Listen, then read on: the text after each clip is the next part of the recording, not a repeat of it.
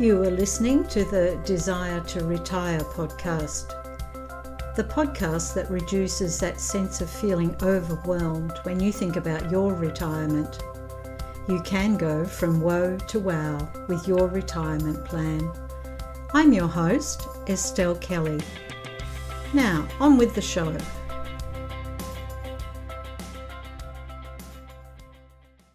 It gives me a lot of pleasure to introduce Dr. Sherry Toledo. And this morning, Sherry's going to talk to us about her experience that she's just been through of moving towards retirement. Now, Sherry's been in the educational sector for quite some time, and let's hear what it is that Dr. Sherry Toledo has done over her extensive career in education. Oh, wow. Yes. Holy moly. All right. So let's see. I have about 15 years in K-12 here in the States. So I taught elementary PE, so that counts as elementary school, and then taught a lot of junior high and high school, coached on the high school level, coached volleyball, basketball, and softball for about, 10 or so years, some of that time. Some of my time later in K-12 was as an academic counselor and an academic dean. So I was, I did that at 3 different schools. I was the academic counselor, and then the last place I was also the dean over academics. And then interspersed in my K-12 experience, I really, I love working on the college level. And back about, this would have been 80s, late 70s, early 80s, 1980s, I wanted to coach on the college level. So I got a master's in physical education administration and ended up coaching as an assistant coach. I was a volleyball coach at several schools in California, and then and I ended up at the University of Wyoming at 7,300 feet. It was like, Right. Yeah, it was over a mile high, which is north of Denver, which is where, that's probably more famous than Laramie, Wyoming was. Yeah. And then I got a head coaching job in Texas, and I was there for 3 years. During my time there, I really felt a call to go into counseling. And so I ended up getting a master's degree in marriage and family ministries from Talbot Seminary. And at the time I was single, and that would have been a like Christian counseling or pastoral counseling. And so here in the States, they wouldn't hire a woman to be doing marriage and family therapy or marriage family ministries. So I went back into K-12 for a little while, and then got my master's in marriage and family therapy, and I did the whole counseling thing for about 7 years. And at the point where I had to go get hours for my license to be a marriage and family therapist, I worked in a residential treatment center and met this guy who was the manager and the cook. And we started dating, and then we got married. So, wow, congratulations. I know we got married in 1993, January 2nd, 93. Okay. That's how I remember. And then I really wanted to get back on the college level. So we were living in San Diego. I looked around for doctoral programs and ended up getting a doctorate in technology and learning. And that was in 2002. So before that, like 99 on, I was taking online courses. And then when I got my full-time position, I was creating and teaching other people how to create online courses, and have been doing that. So I've been doing the digital learning stuff all century. I love that. I hate to say this, but if you've been doing it all century, hope it doesn't make you feel as if you're old. You know, when we use the word century, that's why I say that on people think of purpose, though. 100 years. I know, that's why I say it. I've been doing this all century, and people, it makes them think, like, wait a minute. Oh, wait, that's only 20 years. Yeah, that's right. But it obviously makes you sound very experienced, Sherry. I have a varied background, that's for sure. Yeah. Now, you have just recently successfully transitioned to retirement, or is it semi-retirement? How would you describe it? Well, Monday was actually my last day of full-time university work. So I would say I'm retired from working for someone else. Okay. And now I am venturing full-time into my own business and creating a coaching business. So that's, I would say, it's very different. To me, it's very different. I don't feel like I'm working, I'm doing fun stuff. So. Oh, okay. So it sounds really good. Yeah. Okay, Sherry, just going back a bit. Yes. When you think back to being in full-time in the university sector, what were the workplace issues that you were dealing with leading up to your decision to retire? Well, I think, having been in education for so long and having been in systems for so long, I was just ready. I think it was just time to move on. I think I was ready. I was just tired, tired of, I was an administrator, and I'm more of a teacher than an administrator. And so I think when you're out of your real, I think we're all capable of doing many different things, but I think there's really only a couple of things that are really hit who we are and what we're called to do. And this job, while it was very beneficial and provided a lot for us financially and enabled us to move out of the Midwest back to the West where we're from, I was just ready. I was ready. Yeah, okay. There was that sense of tiredness, and this wasn't really, I'm not an administrator so much, I'm more of a teacher. Teacher, exactly. So just ready to do that. Yeah. So it's a common occurrence then in the educational sector that to get promotion and progress, you've sort of got to leave the classroom behind and take on more of the admin work. Yeah. Okay. Yeah. So I became very good at putting out fires. Okay. And managing people, and creating systems for things to work more smoothly. So I think those are three things that I walked away from that 8-year position that I was in. Yeah. Wow. It sounds as if you've worked really hard. I think so. So. Okay. So in arriving at this decision to retire, other than workplace considerations, what else did you need to consider? Well, one of the things that, just to be really frank, I was tired of being jealous of my friends who were retired and people who were younger than me, who were maybe, I'm still in contact with some of my former athletes, and some of them who are 10 or maybe 15 years younger than me. No, like 10 years younger, 10 to 12, them being retired. And I'm like, wait a minute, so that was another factor, I think, of that. And then my husband's retired. He's, because of everything that's going on, he's waiting for things to settle down with COVID. And he'll be going into ministry with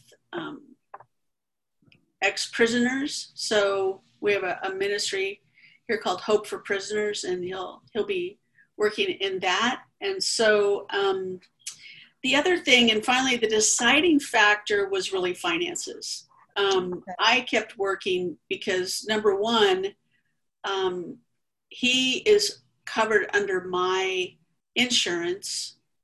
And so in the States, you can't get Social Security and Medicare, which is kind of the Social Security is the retirement income that you've paid into during your working time. And then the Medicare is the medical coverage. Well, you can't get the medical coverage till you're 65. And so he didn't turn 65 till January. So I knew that I had to wait at least until January. I really had looked at, because of finances, looked at next May. So, and then I looked into our finances a little bit more, and I moved it up to February. And then I moved it to maybe August, maybe September. And then finally I'm just like, you know what?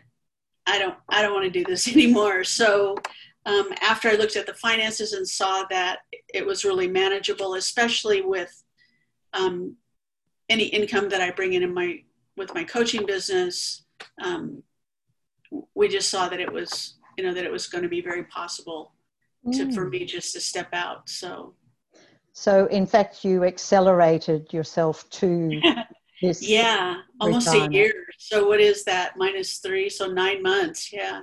Yeah. Well, congratulations. I know. Step, yes.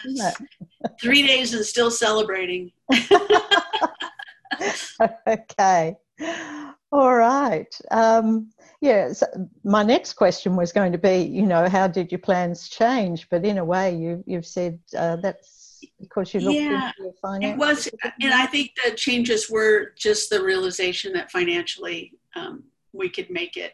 Without him working and me being the sole provider, I need to be smart and wise about that, and look at, is that really manageable? So it was. Yeah. No, congratulations for taking that step. Yeah. Well, that's a question which has just sprung to my mind is, what was it that, like, you had your plan to retire in May 2021. Right. So what was it that motivated you to look further, deeper into your finances and realise that this was possible now? Was it just the tiredness and the envy of your younger former colleagues? I'm going to stick with that just because I don't want to. Yeah, I'm just going to stick with that. Yeah, okay, fine. I just wondered if there was something else. No, no, I'm going to stick with I'm going with that first answer. All right, yeah. But, okay, so if I ask you, what are the top 3 concerns you've had when you've been thinking about this move to retirement? Yeah, it was finances was the number one. That really kind of dictated everything. I don't know that if the finances had been different earlier, I would have retired earlier in the year. Like I said, with him being eligible for medical. So my husband is a heart transplant recipient. And so the medications he needs are very expensive. So if we had to pay out of pocket, we would be paying anywhere, depending upon the month and how long his prescription goes, anywhere from $2,000 to $5,000 a month. So the medical coverage was very, very important. We had to have that. So I think, that those 2 things are probably the most. I don't know that I have a third. Okay. So it was money and health, really. Yeah. Is that? Yeah. Okay. Not so much your own health, but the health of your husband. Right. Yeah, I take two very inexpensive medications, so I'm good. Okay. And it sounds as if your background is certainly, you know, you're very aware of physical health and well-being. Yeah. Okay. So just going back again to when you were full-time in the university Sure. sector, what were the feelings that you were experiencing when you were, you know, you've mentioned tiredness and jealousy. I know. I'm honest, if nothing else. Yes. Any others that you can recall? I think as I don't know that while, you know, during that time, and the jealousy wasn't really that big a deal. It was just like, doggone it, come on. You know, and I think just wanting to have freedom, more freedom to own my own time. I know that's not a feeling, but I think just the feeling of just freedom, I think, was just time, you know, to do that too. And then as I started getting closer and started seeing the date come closer, even when I was looking at February, you know, there was an excitement about that. And then, you know, as it got closer and closer, then there's a little, did I make the right decision? Are we really going to be able to do this? And then, I don't know, the Lord just, he waited until the day before I retired for all of my Medicare stuff to be finalized. It's like I had applied way back in July, but they didn't push the button. I had to call Social Security and they pushed the button on August 31st. So my anxiety levels were pretty high during the month of August, I think, just worried about, was everything going to work out, you know, and we're pretty, the systems are pretty inundated just because of everything that's going on. So it's taking them longer to process everything, but so that, I think those were, yeah, it was nerve-wracking. It was nerve-wracking. And so it was the initial decision, I just was like, yes, you know, and excited and everything. And then as the closer everything got, the more my anxiety levels went up. And so I really had to just pray a lot. Talk about timing. Perfect timing. Man. I know. It was crazy. Was crazy. So. Oh, but you held your nerve. Yeah, I tried. Okay, so now that you have made that big step, yes. You know, how would you describe the feelings now? So I think my husband said something the other day. We were sitting there in the living room and he looks over and he goes, "You look so relaxed." Mm-hmm. And so it's like I don't feel the pressure to perform. I don't feel the pressure to be available, to have to answer for things that I had no control over. You know, I think a big thing is just being available all the time because I did work from home. So as we sit here, I'm looking at one computer, but to my left, I had the school computer. So if I had finished my schoolwork for the day, but it was still 9 to 5, I might be working on something over here or doing something on this computer, but always kind of had my attention. I'd have to make sure I wasn't getting an email from my boss or that I need to adjust, you know, do that. And I think that's gone. So that pressure, that feeling of lack of freedom is gone. Wow. What a huge difference. Okay, just before sorry, Sherry. It's okay. Yeah. So just before we wrap up, so how are you going to use this sense of freedom, of this, your time, your energy from now on? What have you planned? Well,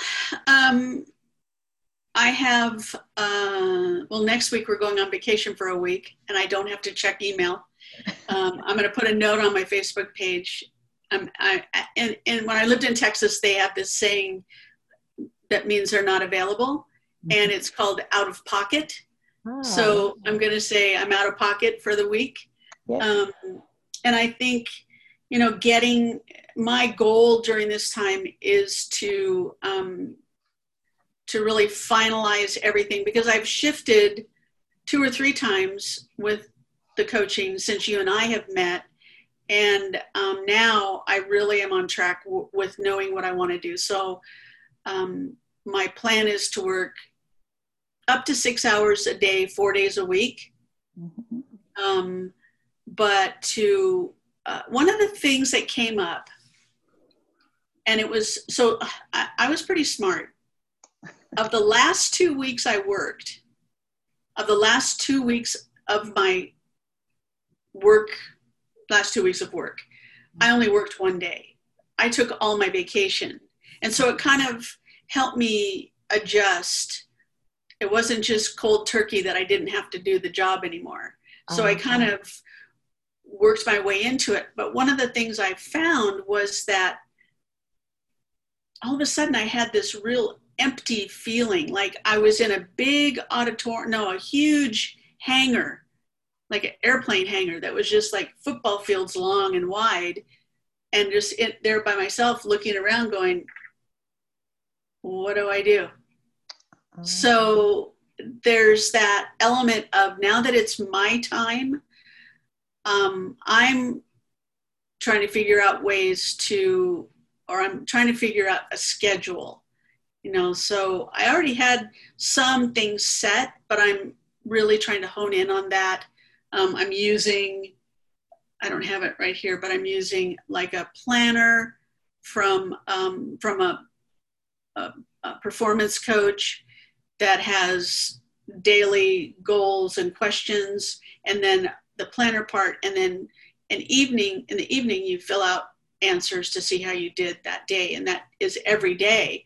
And so I'm trying to be more disciplined with my time that way, or to set up a discipline, because I'm in charge now, and that's new. When you always work for somebody, you're at their beck and call. But when I'm working for myself, I'm deciding what my time looks like. I still need to set boundaries so that I turn my phone off, so that I'm not like pulled away when I'm in the middle of something. So all that to say, scheduling my days, utilizing my time very efficiently. And then my goals are, number 1, and I wrote this down, to fill my programs, my coaching programs, and to get my podcast off the ground.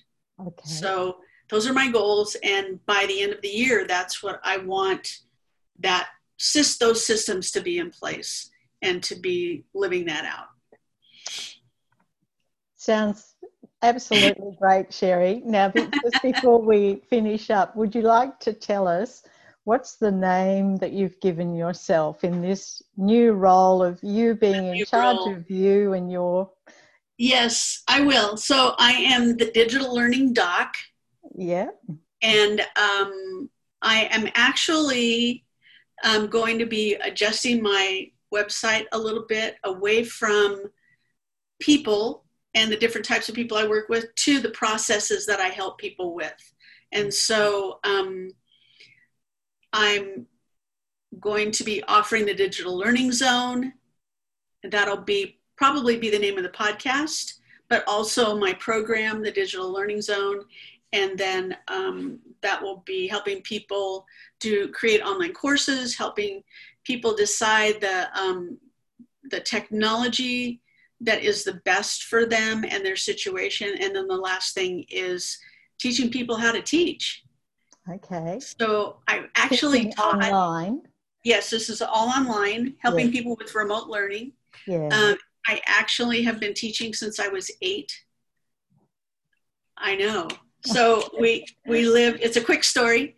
We lived in an apartment in West Los Angeles, and we were upstairs. And when I was 8, 2 little boys moved in, of course, their family, at 2 and 3.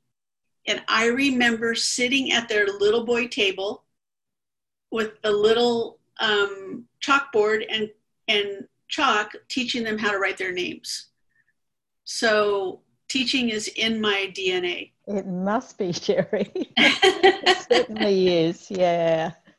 Yeah. Look, it's been a real pleasure to chat with you this morning, Thank you. Sherry. Yeah. And all of us just wish you the very best with being the digital learning doc. You certainly have Yes, that the digital title. learning doc. You have been listening to the Desire to Retire podcast. Want to check out how well you are progressing in planning for your retirement? To gain some clarity on planning a meaningful retirement, try the simple, no-cost tools or access this special 3-part podcast series at retirementlife.coach. I am your host, Estelle Kelly. Thank you for listening.